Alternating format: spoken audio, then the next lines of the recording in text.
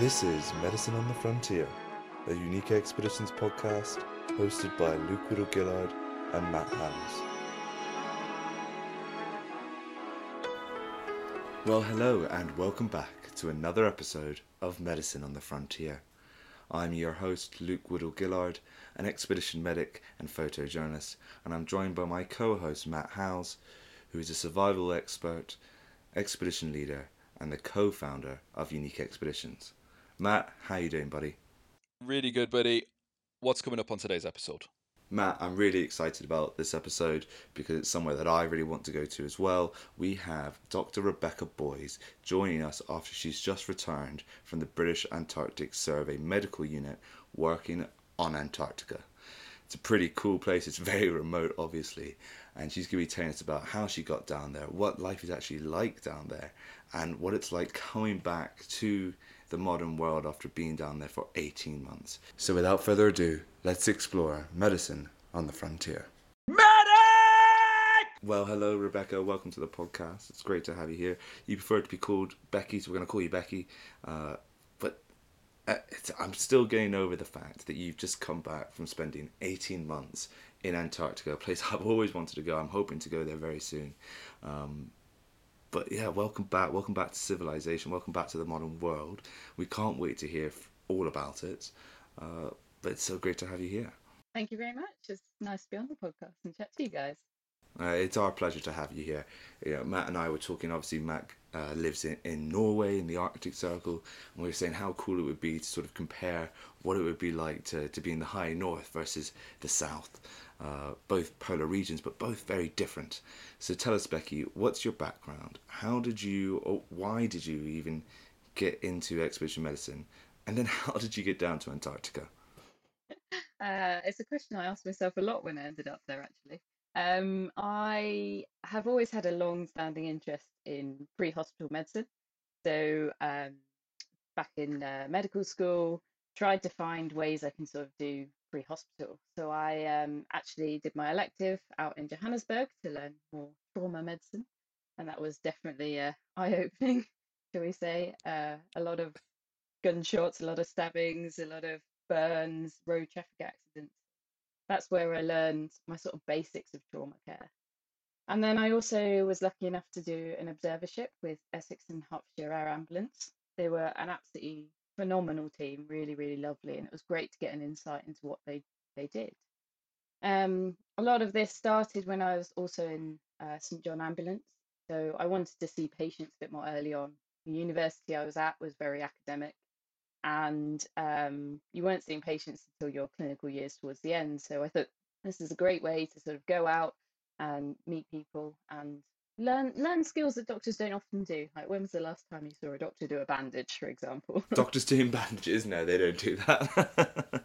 Yeah, no, they don't. They're terrible at it usually. So that really gave me a great set of sort of first aid skills, really. And so that's kind of stemmed this love of pre-hospital medicine. It must have been wildly different. I was going to go to South Africa for my elective because it is somewhere where if you want to learn how to do trauma skills, that's the place to do it. But sadly, COVID got in the way of that. But, compared to working on a British air ambulance unit to doing trauma in South Africa, it must have been wildly different. Wildly different, yet similar in the same way. Everyone's trying to achieve really ba excellent standards of good care, basic care. And it's still the same algorithm, still the same approach, really. Just one had more resources than the other and could sort of tailor their care a bit better in that respect. The trauma unit in South Africa was very interesting because it had such a different setup from the UK. So here we have your patient is picked up by your paramedics, they come into A&E, and there they're dealt with this A&E doctors usually, and if they're really, really sick, the anaesthetists get involved, or RTU might get involved, and maybe the trauma surgeons as well. Whereas out there, the whole trauma unit is led by trauma surgeons from start to finish. They'll see the patient as soon as they're through those doors, they'll do everything in the resus, they'll then take them to theatre, and then they'll look after them on their own trauma ward and even help with their rehab. So they're there from start to finish of the patient's journey, which was really interesting to see. But it becomes their bread and That butter is. as well. they're just so used to dealing with all of it. It sounds like a baptism by fire. Imagine doing that. Yeah, it really does. I mean, actually, when you kind of mentioned that and dropped it in, we were here to talk about the Antarctic, but I think that was equally a medicine on a frontier to some degree. You're not the first person I've spoken to who's been there. I think I could be wrong. Luke, did Stuart go out to? Yeah, so Stuart was actually in Cape Town. He was working in the Cape Flats, which off Yeah, that was at Cape Johannesburg Town. is one of the most Yeah, dangerous places in South Africa.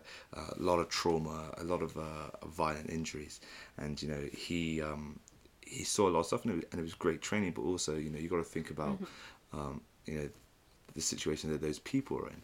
And it reminds me of, hearing you, Becky, talk about this, but also hearing the stories of Stuart. It reminds me of a book called The Bang Bang Club, which, if either of you have read it, it's a great reading. You No. no, should if you haven't. you're going to have to elaborate on your own now. Sorry. So the Bang Bang is what South Africans called a lot of the fighting during apartheid. And the Bang Bang Club were a group of 4 photojournalists which were operating in South Africa, in and around the townships. It's a great book. They made a movie out of it, and the movie's pretty good as well. But the book's a lot better. But you just hear these stories of all these victims of mob violence and Yeah, just killings of people that were completely innocent, had nothing to do with what was going on. It's a very good read. It sort of shows you the realities of what violence is, whether that's civil violence like it was in South Africa, or any of the wars that have been conducted throughout time. It is the ordinary people which are the victims. But if you want to learn trauma skills, that's where a lot of people go. They go to South Africa. But Becky, how did you feel about it? Because we're going to talk about recommendations for people that want to go to South Africa. Having done it, would you recommend that people go to South Africa? Because my friend's just come back, and he was in Johannesburg, and he said that the emotional toll was quite high. What you're seeing is just not what you see in the UK, and you can be asked to do things that also are not within your scope of practice in the UK. Oh, I think that's a very big question, a slightly controversial question. I think it's an amazing place to learn trauma skills, as you say. They get seeing so much, even just in one shift. I think there was one night shift that I was there, and they had 2 thoracotomies. Like Mm. you will see a lot. And another shift, we had about 4 people needing a chest drain within the space of half an hour. And they will get you hands on, and you will do those skills, but then part of the system is corrupt. You pay a lot of money to do that, and you wonder where yeah, that money goes. I mean, we were told that the money would help subsidize their own medical students to do their own medical electives.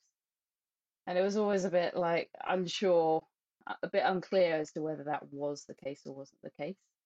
And you wonder how much you're taking away from the skills of possibly their own students there, although their own students there are absolutely phenomenal for the level they are compared with a similar level back in the UK. They really have to learn through almost a baptism of fire. Their yeah. training is so intense, and they really get stuck in from such an early stage. So it's a tricky one.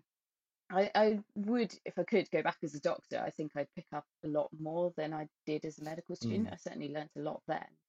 Yeah, going back would be interesting. Yeah, I bet. I bet it would. It's I mean, we talk a lot when we chat with other people about this kind of affirmation of skill set, and that's really what you achieved by going there. As much as the situation around it could have been better, or could have been a little bit different.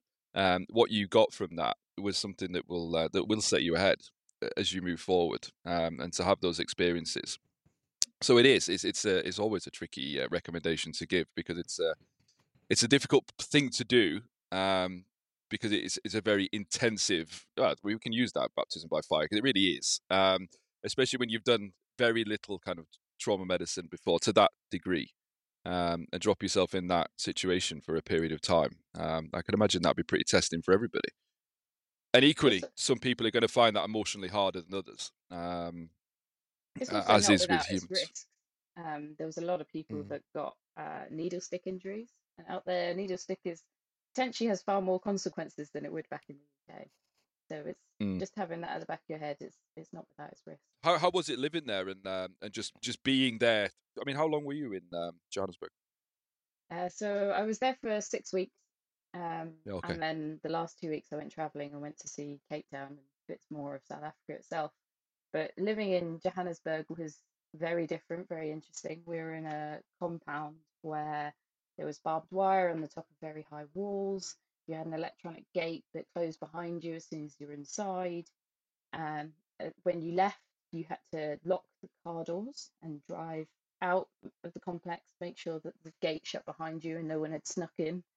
You couldn't stop at red lights, particularly at night time. You'd sort of just slow enough to check there was nothing coming the other way, and then you go through because Mm. that's when the risk that you'd get held up at Yeah, gunpoint.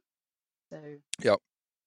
um, No, yeah, you it's. I mean, we've done quite a few with quite a few expeditions into Namibia and things, and they are the areas of Southern Africa are like that. When you arrive, you have to remember you have an awful lot more to give than other people who come past, and you have a value and a big juicy price tag on your vehicle and your equipment and yourself. And coming from here, you know, where I live, I can park my car at the airport with the keys in the ignition and disappear for 4 weeks and come home. And all the things and the car are still where they were when I left. And I can drive them home to the house that was left open with things outside. And because there's nothing happens here. So it's a real juxtaposition for us when we travel. And I have to literally kind of switch the expedition mode on when I leave the house just to restart everything again. Because otherwise, I forget. You get so complacent living somewhere like this. It's wild. However, I wouldn't say let all of that put you off because I did also have one of my best nights out in Johannesburg as well. So if you know the right areas to go, the right people to look out for you, it can be an incredible city. Yeah, fantastic. Okay, so let's get a bit colder then. How on earth? I mean, I'm not medical. I've been a wilderness instructor for too long. Um, how on earth do you get a job as the Antarctic doc? Is that just a find me jobs page and someone just puts it up and you just send your CV? How on earth does this work? It Because was people are obviously getting some penguin mail. incredible, like penguin mail. Yeah.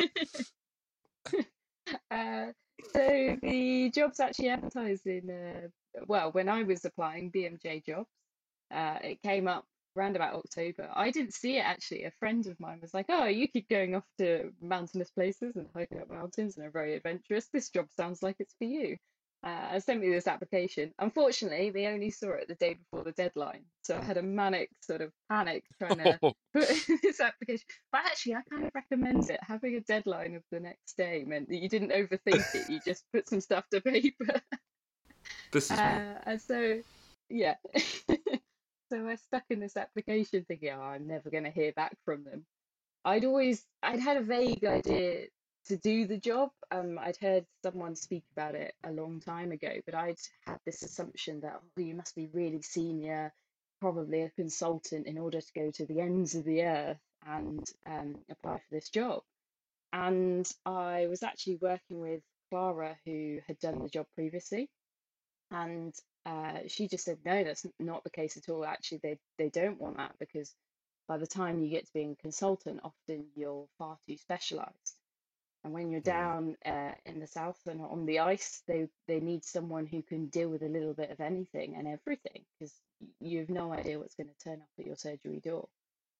So I took a punt, put in an application, and suddenly I got an interview. I thought, oh, this might actually happen. I should probably do a bit more prep. And had the interview with Fantastic. them. They put you Yeah. on the boat already. Goodbye. See you later. See you in 2 years. You ain't coming back. Yeah. Desperately trying to remember what you wrote on the application in that 12 I hours of literally mayhem. ended my application with "I love penguins." That was it. I got to the point where I was really delirious from sleep deprivation. It was 2 in the morning. I was like, "That's it," and apparently it worked. But that's what you need to say in Yeah. the applications, obviously. You know, I love penguins, but, you know, there's so many different types. I don't know how you choose which type of penguin you say is your favourite. Maybe you've got a favourite already. So I'm not sure if it's all a big secret, but Becky, can you explain to us a bit about the selection process and how BASMU actually choose their doctors, and what happens once you put your application in. So the application is mostly a statement of why you want to go, and also that you've thought about the realities of going. As we kind of said, it's a very long time to be going for, and so and it's the ends of the earth really. So it's quite a harsh place that you're going. And in order to assess that a bit further, they then call you for interview. So they shortlist to about 9, 10 people each year, and they'll interview you. They really want to know whether you're going to be a person that's going to fit in down there. They're sending you away. You can't come home in that time. It's not like you just pop down, pop back. You're away for that whole time, and you need to be able to get on with a huge mix of people. There's not just scientists down there. There's a lot of other people from different backgrounds. The tradespeople. You need plumbers. You need sparkies. Electricians. Sorry. You need field guides. You need all sorts to run a base, and so you have to be someone that's going to be able to get on with those people and be someone that's approachable to them when they need your help, or even just a shoulder to cry on when it's the depth, like the deep dark depths of polar winter, really. Mm. So that's kind of what they want to know from the interview. How did you feel when you wrote that application with your statement of intent? How real in reality was that statement of intent when you got there? How did your kind of anticipation of what being away for 18 months in this entrenched camp with many random people from all walks of life, how did the reality kind of match against what you assumed it would be when you wrote that late night application? Oh, I don't think the reality ever properly hits home until you're actually there. And then the more you are there, the more you sort of get sucked into this bubble and you actually feel very disconnected from the real world. And you feel further and further away from everybody, and that's really nice in some ways and not so nice in others. It kind of varies throughout the year, really. Yeah. I must admit, my experience of long times away from the military with operational tours and things, and they were 6, 7 months, which is long enough. It's an awfully long time to be away. Um, but it is, you're right, that bubble, you definitely descend into this kind of protective bubble. Everyone's in the same boat. We're all here together, and we just have to. It's almost cult-like. You kind of remove yourself from the real world and become a member of this weird group of humans that kind of inhabit a strange place on Earth. I mean, can you see yourself? I mean, it is from. I mean, I'm a father. I have 4 children now, far too many. The He thought loves them all of daily.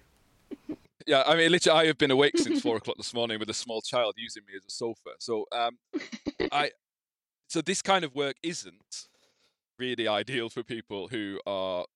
I mean, I guess again, you be a specialist, you move on, you're more specialized, but also the further we develop through life, the more difficult these kind of jobs are to take. You know, once we have partners and children and houses, things that have to continue. Um, can you see yourself doing something like this again? Are you going to be the next doctor on the first Mars expedition? I mean, how wild are you when it comes to remote medicine? I think so. For this job, I was very lucky in that I didn't have any ties or commitments. It came at a perfect point in life. I certainly do want to do more expeditions, maybe not quite as long as that one. That one was pretty long. Still kind of recovering a little bit. Um, Possibly not Mars either. I personally really like the planet we're on. I think I it has a I lot going agree. for it. So Yeah. I want to explore more of this world rather than go to another one that probably doesn't have a lot on it.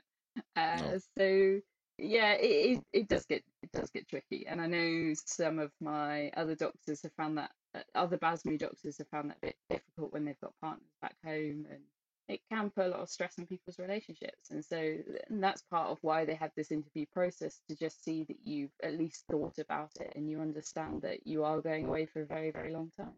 Yeah. Yeah. I mean, it is. It's certainly. So I guess I mean I really want to see. I have a million questions to ask you. You're a very interesting person. But let's focus in a little bit on Antarctica then.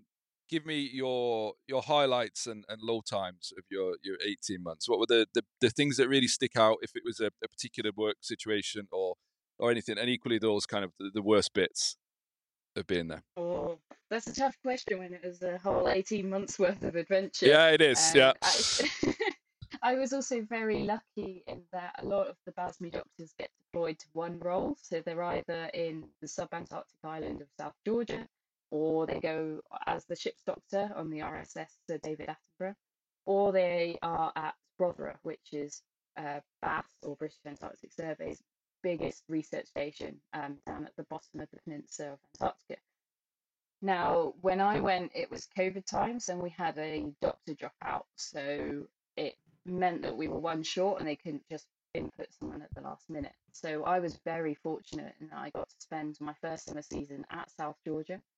I then spent a stint on the ship, and then that took me all the way down to Rothera, where I spent polar winter and finally the summer. So I got to see each little different a taste of each different job, and that was really, really interesting. So I probably have a lot of highlights and bad points of each because they're such different environments to be in. Yeah, well, let's go one of each. That's pretty good because this job is, as you say, up until 3. Let's have one of each. Let's. So for South Georgia, just to give you an idea of what it's like, the best description I had was that someone's chopped off the top of the Alps, dumped it in the sea, and filled it with wildlife. So one of my highlights was going to St Andrews Bay, where they have one of the world's largest king penguin colonies. And you get there, and it's this black sand beach with a glacier behind it, and there is nothing but king penguins. And you walk along it, and you think the colony's going to end, and there's more penguins. And then you go over the hill, and you're like, no, there's still more penguins. And it's just phenomenal to see them all. They do smell quite a bit, and they're pretty noisy. I was going to say, it's phenomenal to see them. Can you still smell them now? Is that the thing that you see? You're like, oh, that's the South Georgian penguin right there. I can smell that already.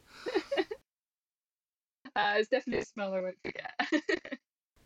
So you're walking around these penguins. A, how big are they? Are king? I'm assuming by king penguin they're pretty big. And are they friendly? Like, do they run away from you? Do they come towards you? Do they try and nip at you? You're this sort of. I'm sure, obviously, they do see people, but you're a rare occurrence. So what's that like? How do they interact with you? So they're pretty tall actually. They're surprisingly big, and you're supposed to stay at least 6 meters away from the wildlife. The idea is that we're not meant to influence their behavior, but they don't often see people. It's a pretty hard place to get to, South Georgia. It takes like 5 days on a ship just to sail there from the Falklands.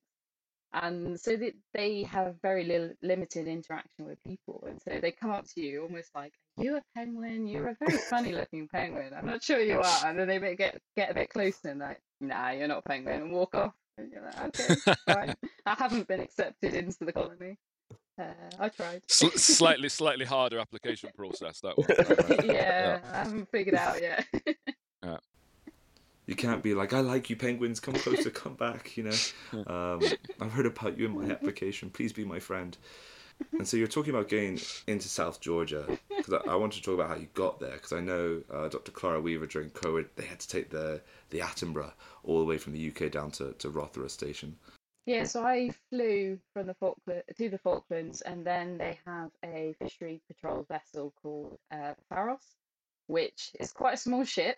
It's designed to actually check out lighthouses up in Scotland, but they now use it down in South Georgia in some of the roughest seas, which was quite an experience. I don't think I've ever felt so ill, but really, really great crew. I had a lot of fun with them. They take the whole team across to South Georgia. So that's how it normally works outside of COVID time. Fantastic. So we haven't had a bad point. I need a bad point about South Georgia. Point. Come on, there's got to have been a few. I think probably that was my first Christmas away from home. That was. I was just going to say that was the first stint when you were away, wasn't it? As well, so it possibly was more emotional. Yeah, so that definitely hit home. And also, when you get there, you have about 10 days of handover with the other doctor, and then they sail away on that ship on the Farrell support here, and it's that sudden realization that, oh, I am a very long way away from home, and I'm suddenly responsible for all these people. Was a bit of a scary moment. It suddenly hits you, that reality of being an expedition doctor in basically the middle of nowhere. It is that there is a moment actually. I mean, I have this kind of built-in anticipation as an expedition's kind of coming together, and we finally land in country. And it is once you realise you're there, and for us it'll usually be, you're on a boat or you're heading into the jungle, or we're heading out on the snowmobiles here. There's a point, there's just a geographical point that you pass when you just, this pit of your stomach just kind of shouts, yeah, that's it. You've just taken all responsibility now. Then from this point onwards, all of these heads are on you. And it is a very daunting moment, because at that point, you really haven't got to know anything about anybody when we started. And you feel very, very insecure about the fact, good God, am I completely out of my depth? And you have to just kind of go back through, and the training starts to kick in and everything goes. But it is a horrible moment. And I guess if that was your first real long expedition, and you're working away for the first time, that must have been incredibly, touchy experience when you at that moment. I can imagine. So you went from South Georgia, and then you were on the Attenborough. How was that? Yeah, it's a very swanky new ship. It's funny because the David Attenborough was originally named by the British public as Boaty McBoatface. Yeah, yeah. I still believe that is the true name of the Attenborough. The crew know. I think everybody knows it, and I'm pretty sure the crew Yeah, actually call it Boaty McBoatface. you're not wrong. It is definitely fondly known as Boaterman Face still. Trust the British public to come up with something like that. That was such a different experience, dealing with seafarers, a completely different set of people, great set of people, a great crew. But I came onto a crew that was at the end of their expedition. So they'd already done nearly their whole 3 months, and so they were about to go home. So there was me getting on the SDA, or the Sir David Attenborough, or Boating at Boatface, and there was me all really excited, like, oh my God, this is gonna be amazing. And they're all like, no, we're done. We just want to go home. It was a very different kind of energy. So Oh, I felt like this little kid at Christmas, and they weren't quite there. They were really, really great crew though. They were definitely very welcoming. Um, but the ship was great because we got to see different places. Suddenly, had been in one spot in South Georgia really, and we got to sail up and down the coast a little bit as it did various tasks it needed to do in terms of science. We went to the smallest research station that Bass have, which is Bird Island. It's on a tiny rock. If you think the places that we've been to in the middle of nowhere, this is a tiny rock that has a team of 4 people in winter. That's it, and they're there You with really got to like the uh, people that you're with, then, I'm you. sure. Yeah, you really do, and you really have to like the wildlife that's there. So they have a lot of fur seals, which are pretty aggressive. The beach surrounding the research station is just filled with these seals, which in breeding season they're very aggressive and territorial, which is terrifying. And then you go higher up and of this island, and there's loads of different albatross, mostly the wandering albatross, which definitely was a highlight for me while I was on the ship, getting to go and see Bird Island, which is unusual for a lot of the doctors. And seeing these albatross up close, they are enormous, like half the size of me. It's just absolutely mind blowing how huge these birds are. And the fantastic. wandering albatross, if I'm not right, is the one that can cross entire oceans basically in one go. They have a wingspan which is so Yeah, great that they just fly up on thermals. yeah. So their wingspan is 3 meters. Jesus Christ. Wow. Yeah. Okay. Yeah. Yeah. I actually watched an Attenborough documentary not so long ago, and it was the chicks, albatross chicks, and it was talking about that. They just sit and wait to take flight. They just have to wait, and they have to get far enough out so they're not eaten by the seals waiting for them on the coastline. And Jesus. they're all just sitting there with these downy feathers blowing out in the wind, waiting for enough lift to just go for it. And just try. And they say once they take off that they're not landing for something like 5 years. So I'm guessing they're going to stop in places along the way, but they're certainly not going to return to the beaches where they breed for 5 or 6 years, which I thought was pretty incredible. No, it's always nice to They're the really, proper expeditioners right there, five yeah, 5 year missions away. yeah, that's it. Yeah, I would love to be able to do that. Absolutely. So the dynamic changed. Obviously, you're now on a boat. Things were a little bit different. How did you find the day-to-day living in confined quarters? Because living on boats are relatively confined, no matter how swanky they are. You really do kind of drop yourself into your bunk area, and that's your life. How did you find that? Yeah, and also the tricky bit is the doctor's cabin is it's very nice, but it's literally opposite the surgery. It's one of the shortest commutes to work I've ever had. So you just cross a corridor. But you definitely had to make an effort to get out, go other places, try and keep yourself a bit sane. It's not always easy to do when the boat's rocking around across, particularly the Drake's Passage, that's renowned for being having quite rough seas. And so it can be a bit difficult, but thankfully, the time I was doing it, we got to go to different places, and I managed to get off when we got to Third Island and tried to make the most of those opportunities. And then again, when we called in at the Falklands, we could get off, we could walk down to the local beach that was there and go on the white sands and see the dolphins playing in the surf. And yeah, that was pretty good. Yeah, it sounds horrific. I must admit, It was a it hard really life. does. Yeah, yeah, it really. I mean, okay, so you then from this point are sailing down to the large research station. How long did that journey? How long were you on the boat for? So I was on for about 5 weeks, but Okay, this was all during COVID time. So we were still having to quarantine any staff coming south. So while on the boat, the crew were changing over. So we actually had to stay in the Falklands for a significant amount of that period while the outgoing crew slowly went home, but the incoming crew had finished their quarantine and then could come on the boat. So actually, the sail from the Falklands to Rothera was not that long. We took, I think it was about 5 days.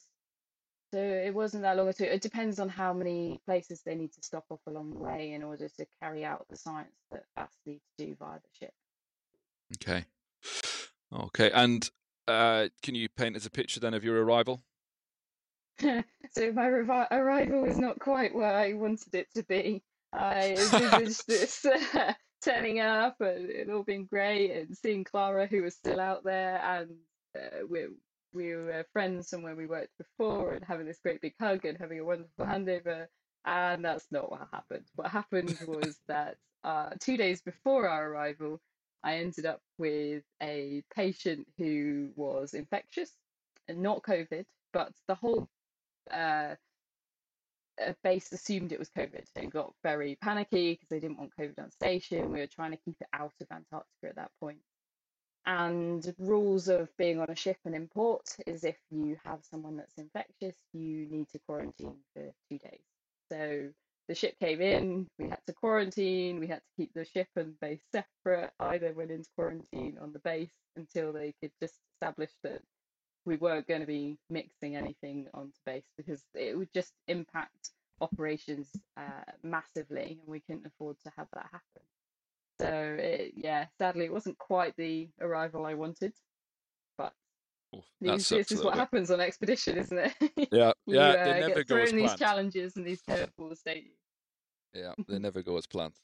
you? And No. so I mean, I know very little um about the unit. So how big is it? How many people are there?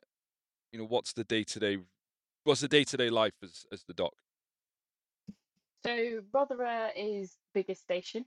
In winter, we had a team of 23, but in summer it can go up to 160.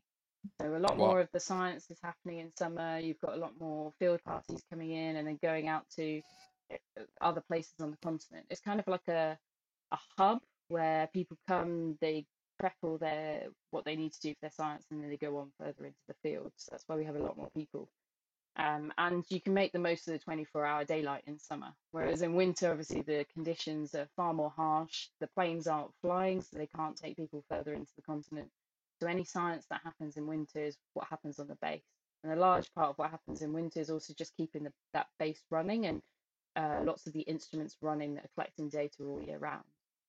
Yeah. So that's why you have this team of 23. And as I said earlier, they're a mix of people. There's scientists there, but you have lots of people that are just keeping the base going, really. Yeah.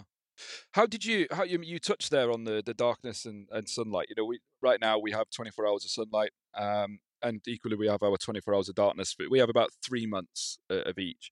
Um, I didn't start to really become affected by the darkness until I lived here about 4 years, because it was a bit of a novelty in the beginning, and it didn't particularly affect me psychologically or physiologically. I was fine, but now I really notice a drop in energy, a drop in interest in those dark periods, and they're actually perfect because it lines up brilliant with some expeditions we have, so I can get out of Norway.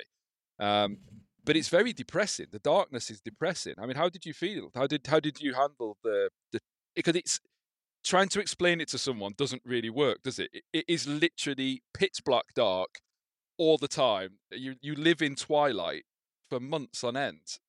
You know, how did you handle that? Yeah, it is definitely very difficult. I think the key word there was twilight. Rotherham is slightly more north than people think. It's not the South Pole itself. So for us, we had 6 weeks where the sun didn't come above the horizon. You still get a kind of twilight sort of light for about a few hours in the middle of the day, and that is your daytime, as it were. But either side of those 6 weeks, you have some daylight, but it's only a few hours. So it's really difficult to get out and uh, make the most of where you are. Mm. Particularly for us, also the weather was very poor. So if it was, you just had a few good days. Other days the winds were so strong, like 50, 60 knot winds blowing through, and then bringing loads of snow and all sorts. That was really, really challenging. And I certainly noticed myself and lots of my team, it does make people tired, as you say. It certainly affects all your hormones. They go a bit out of whack. Your Yeah, sleep patterns are often disrupted. So lots of people really struggle with sleep and get insomnia. And that also then has a further impact on their energy and their mood. mm, Mood is tricky. You can get quite irritable, grouchy, a little bit sad. And yeah, it's really tough. I yeah. was so lucky in that the team I was with were quite a cohesive bunch, and so we got on reasonably well, and that definitely helped. But it's not easy. No, it's really not, and that it does affect, especially in that team dynamic. It is an issue because the whole point of it is that you are having to work together. We see this on expeditions constantly. This kind of the building up and formations of teams and how humans interact with each other and that kind of almost micro psychology of the expedition. And when people are coming together and learning to work with each other and realigning themselves in the hierarchy of who kind of sits where and this natural progression and natural process we go through as humans when we meet up. But it really is magnified when environmental factors are so strong, like that 24-hour darkness or 24-hour sunshine. Because the flip side is pretty different, isn't it? Because when the sun comes back, all of a sudden you have this extra energy that you don't normally have when you're in the UK. And when you finish work, if it's 6 p.m. or 8 p.m., and it's full sun outside, all of a sudden you feel like, oh, we could go for a walk. We could maybe go and explore over there and do this. And you find yourself at 3 o'clock in the morning acting like it's, dinner time, Yeah, which exactly, expands. exactly that. Yeah. Yeah. It's definitely the highs are high and the lows are low out there, I think, because of all of that.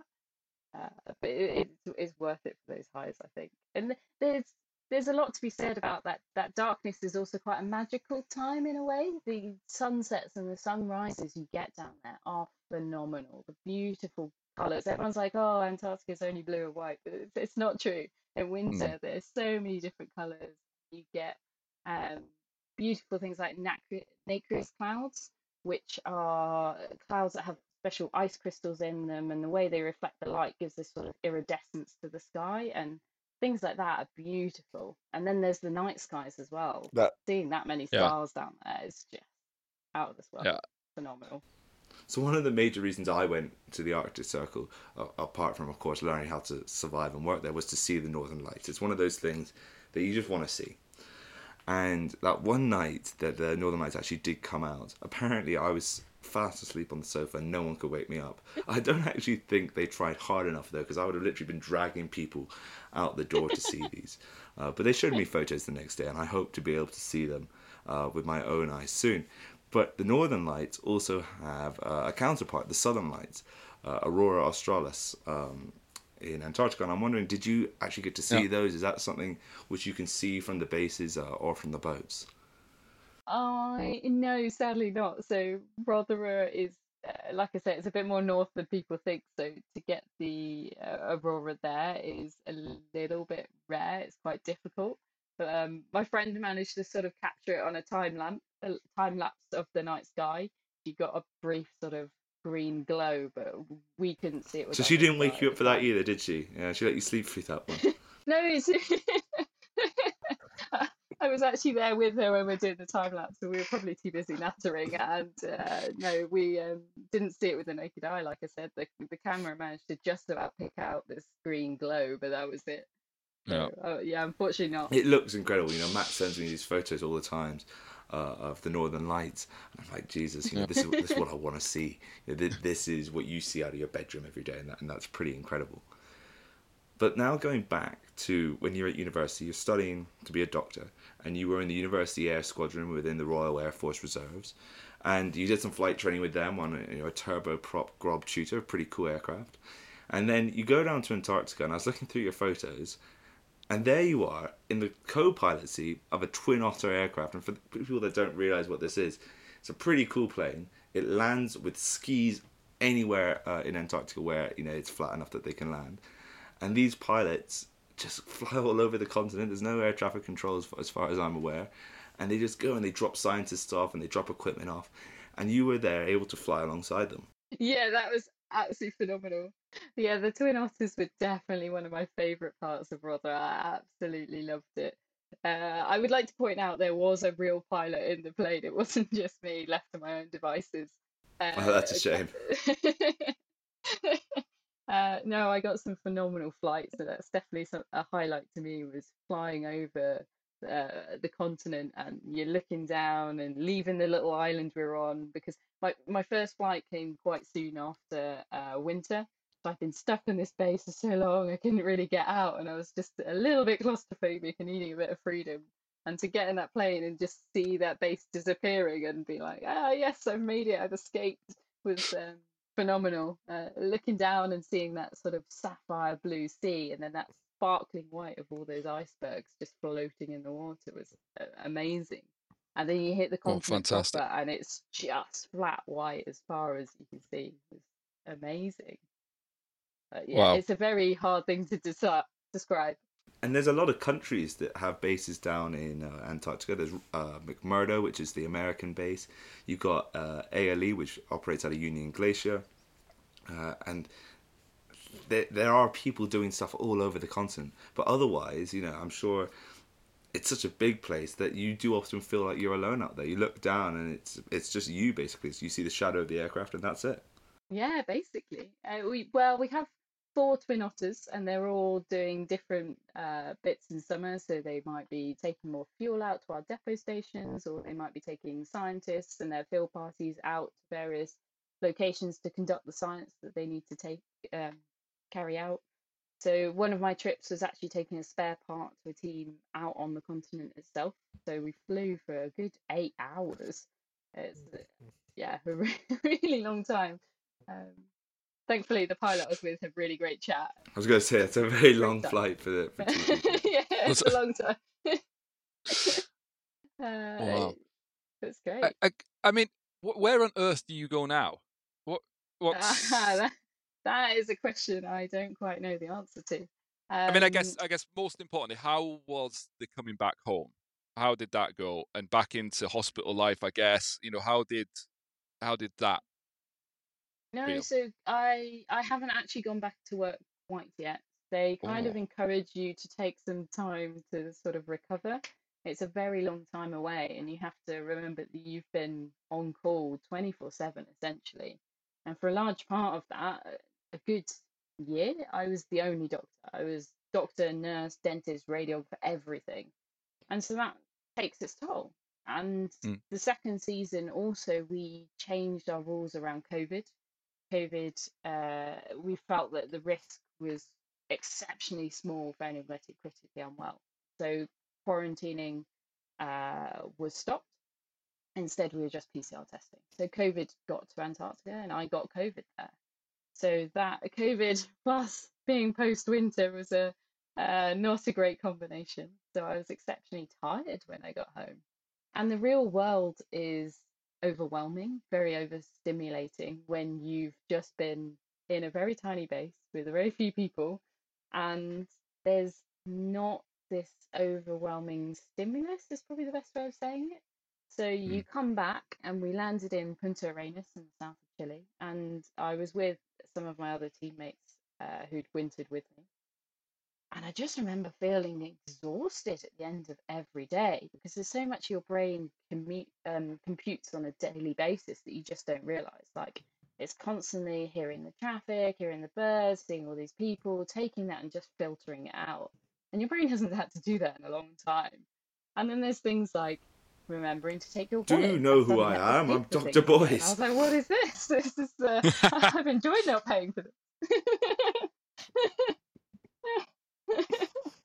And then you also have to take keys and you have to think about what you're going to eat. 'Cause of course, down there we had a chef and your meals are made for you. You just turned up at meal times and suddenly you're having to deal with all these decision making. And so by the end of it, you are tired. So it's taken a long time. I think it's only in the last few weeks I felt more myself and more like a functioning adult again. Mm. So that's taken a while. I'm about to start a job though in August, so I'm going to be another clinical fellow again. I seem to be the eternal clinical fellow at the moment. So I'll be starting back in A&E, but I'm moving up to Inverness so that I can have the mountains on my doorstep, enjoy my freedom. I'm not stuck on a base, so I can actually get out into the hills, which would be great. And alongside that clinical fellow post, I'll be doing my mountain medicine diploma and then taking it from there, really, seeing what other expeditions come up and see where the next adventure is. Fantastic. That sounds like a perfect plan for the future. You know, I love Scotland. You know, Aviemore, you've got the Cairngorms right there. It's great for climbing. It's great just to go for a hike as well. You can jump across to Norway and come visit us in the Arctic. But what we haven't talked about, and I think Yeah. it's, you know, in terms of the training that the BAS provides you, is, you know, there's a mental strain and the responsibility that you have as a doctor down there for so long. You know, how did the build up training go? You know, you've got the base in Cambridge for Baz. Uh, you know, what did they do to prepare you for going down somewhere which, you know, most people, it's totally out of their everyday life? Yeah, so BAS's HQ is in Cambridge, but BASMU are actually run out of Plymouth. So all the doctors go there for 6 months for training. Because as I mentioned before, you are not just doctor, you're dentist, you're nurse, you're radiographer. And so there's a lot of skills they need to give you before you go. So that 6 month period is a mixture of them running courses. So we did, I think it was a whole week of dentistry because it is such a big proportion of your work down there. We learned how to use our X-ray machine, how to take different X-rays. We did days practicing our suture skills, our wound care management, and then a lot of the rest of the time is down to you and where you think your weaker areas are and how you address that. So you could arrange to spend time in different clinics. Like I went to ENT, I spent time with plastics, I went to ophthalmology clinics, and then you also spend your time in Derriford A&E as well, trying to manage patients that you think are likely to see down south. So it's quite a privileged position actually, because you get to pick and choose which patients you're going to see. There's no point you ending up with poor little Doris who's been on the floor all night because it's just not something you're going to deal with down south. So we try and find the younger patients that maybe had the sort of um, MSK type injuries and minors, or they'd broken their leg, or the trauma calls in resus, and tailor it to what we needed to build up our skills before we went. Obviously, you walk into the patient's room with your, you know, Antarctic parka on and say, I'm a PASMO doctor. Excuse me, this is my patient now. Yeah. Small colony of penguins following around after you. Yeah. It's, but did you do any wilderness skills training before you left? Did you learn snowmobiles? Did you learn you know, general kind of wilderness skills, or are they something that's kind of an expectation you already had an interest in before you applied for the job, or how does that work? Because you are active, right? You're pretty mobile whilst you're on base. Yeah, so it's a little bit of both.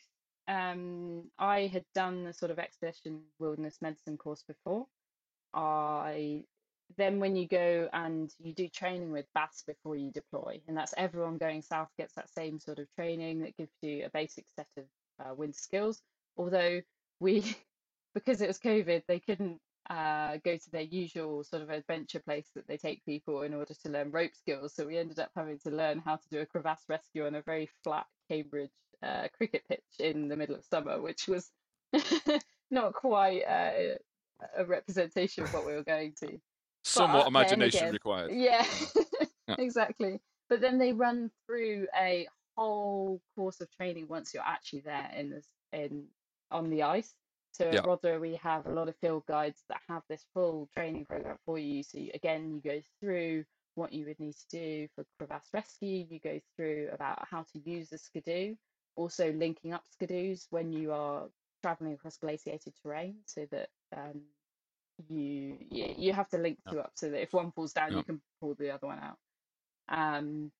And they go through sort of basic winter skills as well. So how to use your crampons, how to use your ice axe, how to rope up together, which is, again, is something I was fortunate enough I'd done a little bit up at Glenmore Lodge because it's something I'd interested in. And I had plans on doing a mountaineering course before I went, but unfortunately COVID got in the COVID. way as always and Yeah. ruined all the fun again. Yeah.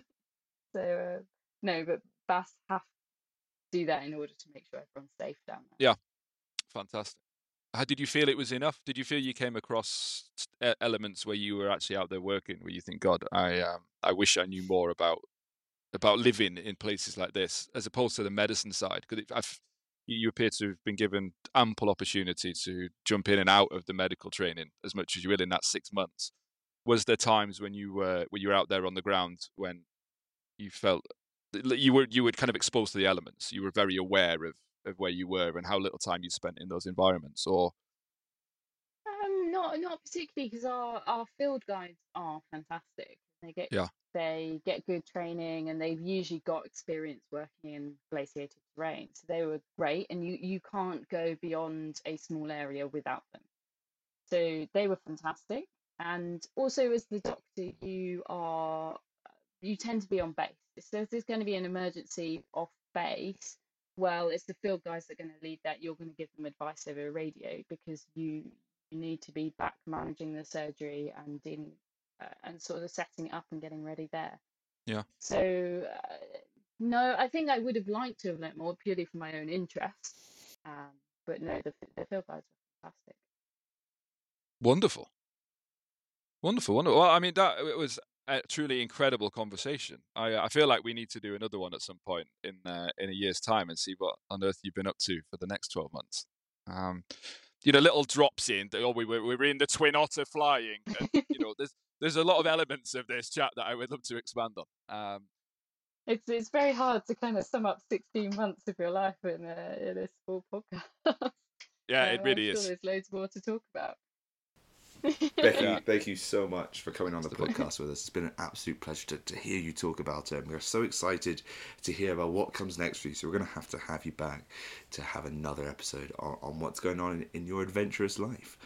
Is there something, just to close, what you would recommend, any advice you'd give to somebody that wants to go down to work on Antarctica as well?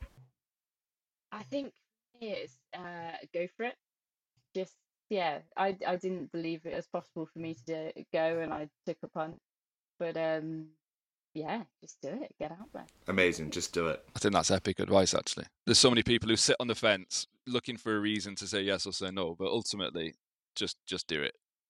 You Put your name down you and give it a go. regret the things you don't do rather than the things you do Yeah. on the whole. But I mean, you could regret. 16 months is a long time to regret a bad choice.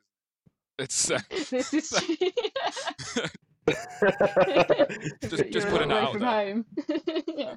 Sorry, that's it. Bye. That's it. Oh my God. But it sounds like you had an incredible time. And thank you again so much for taking the time to come on the podcast and talk to us. It's been a pleasure to have you.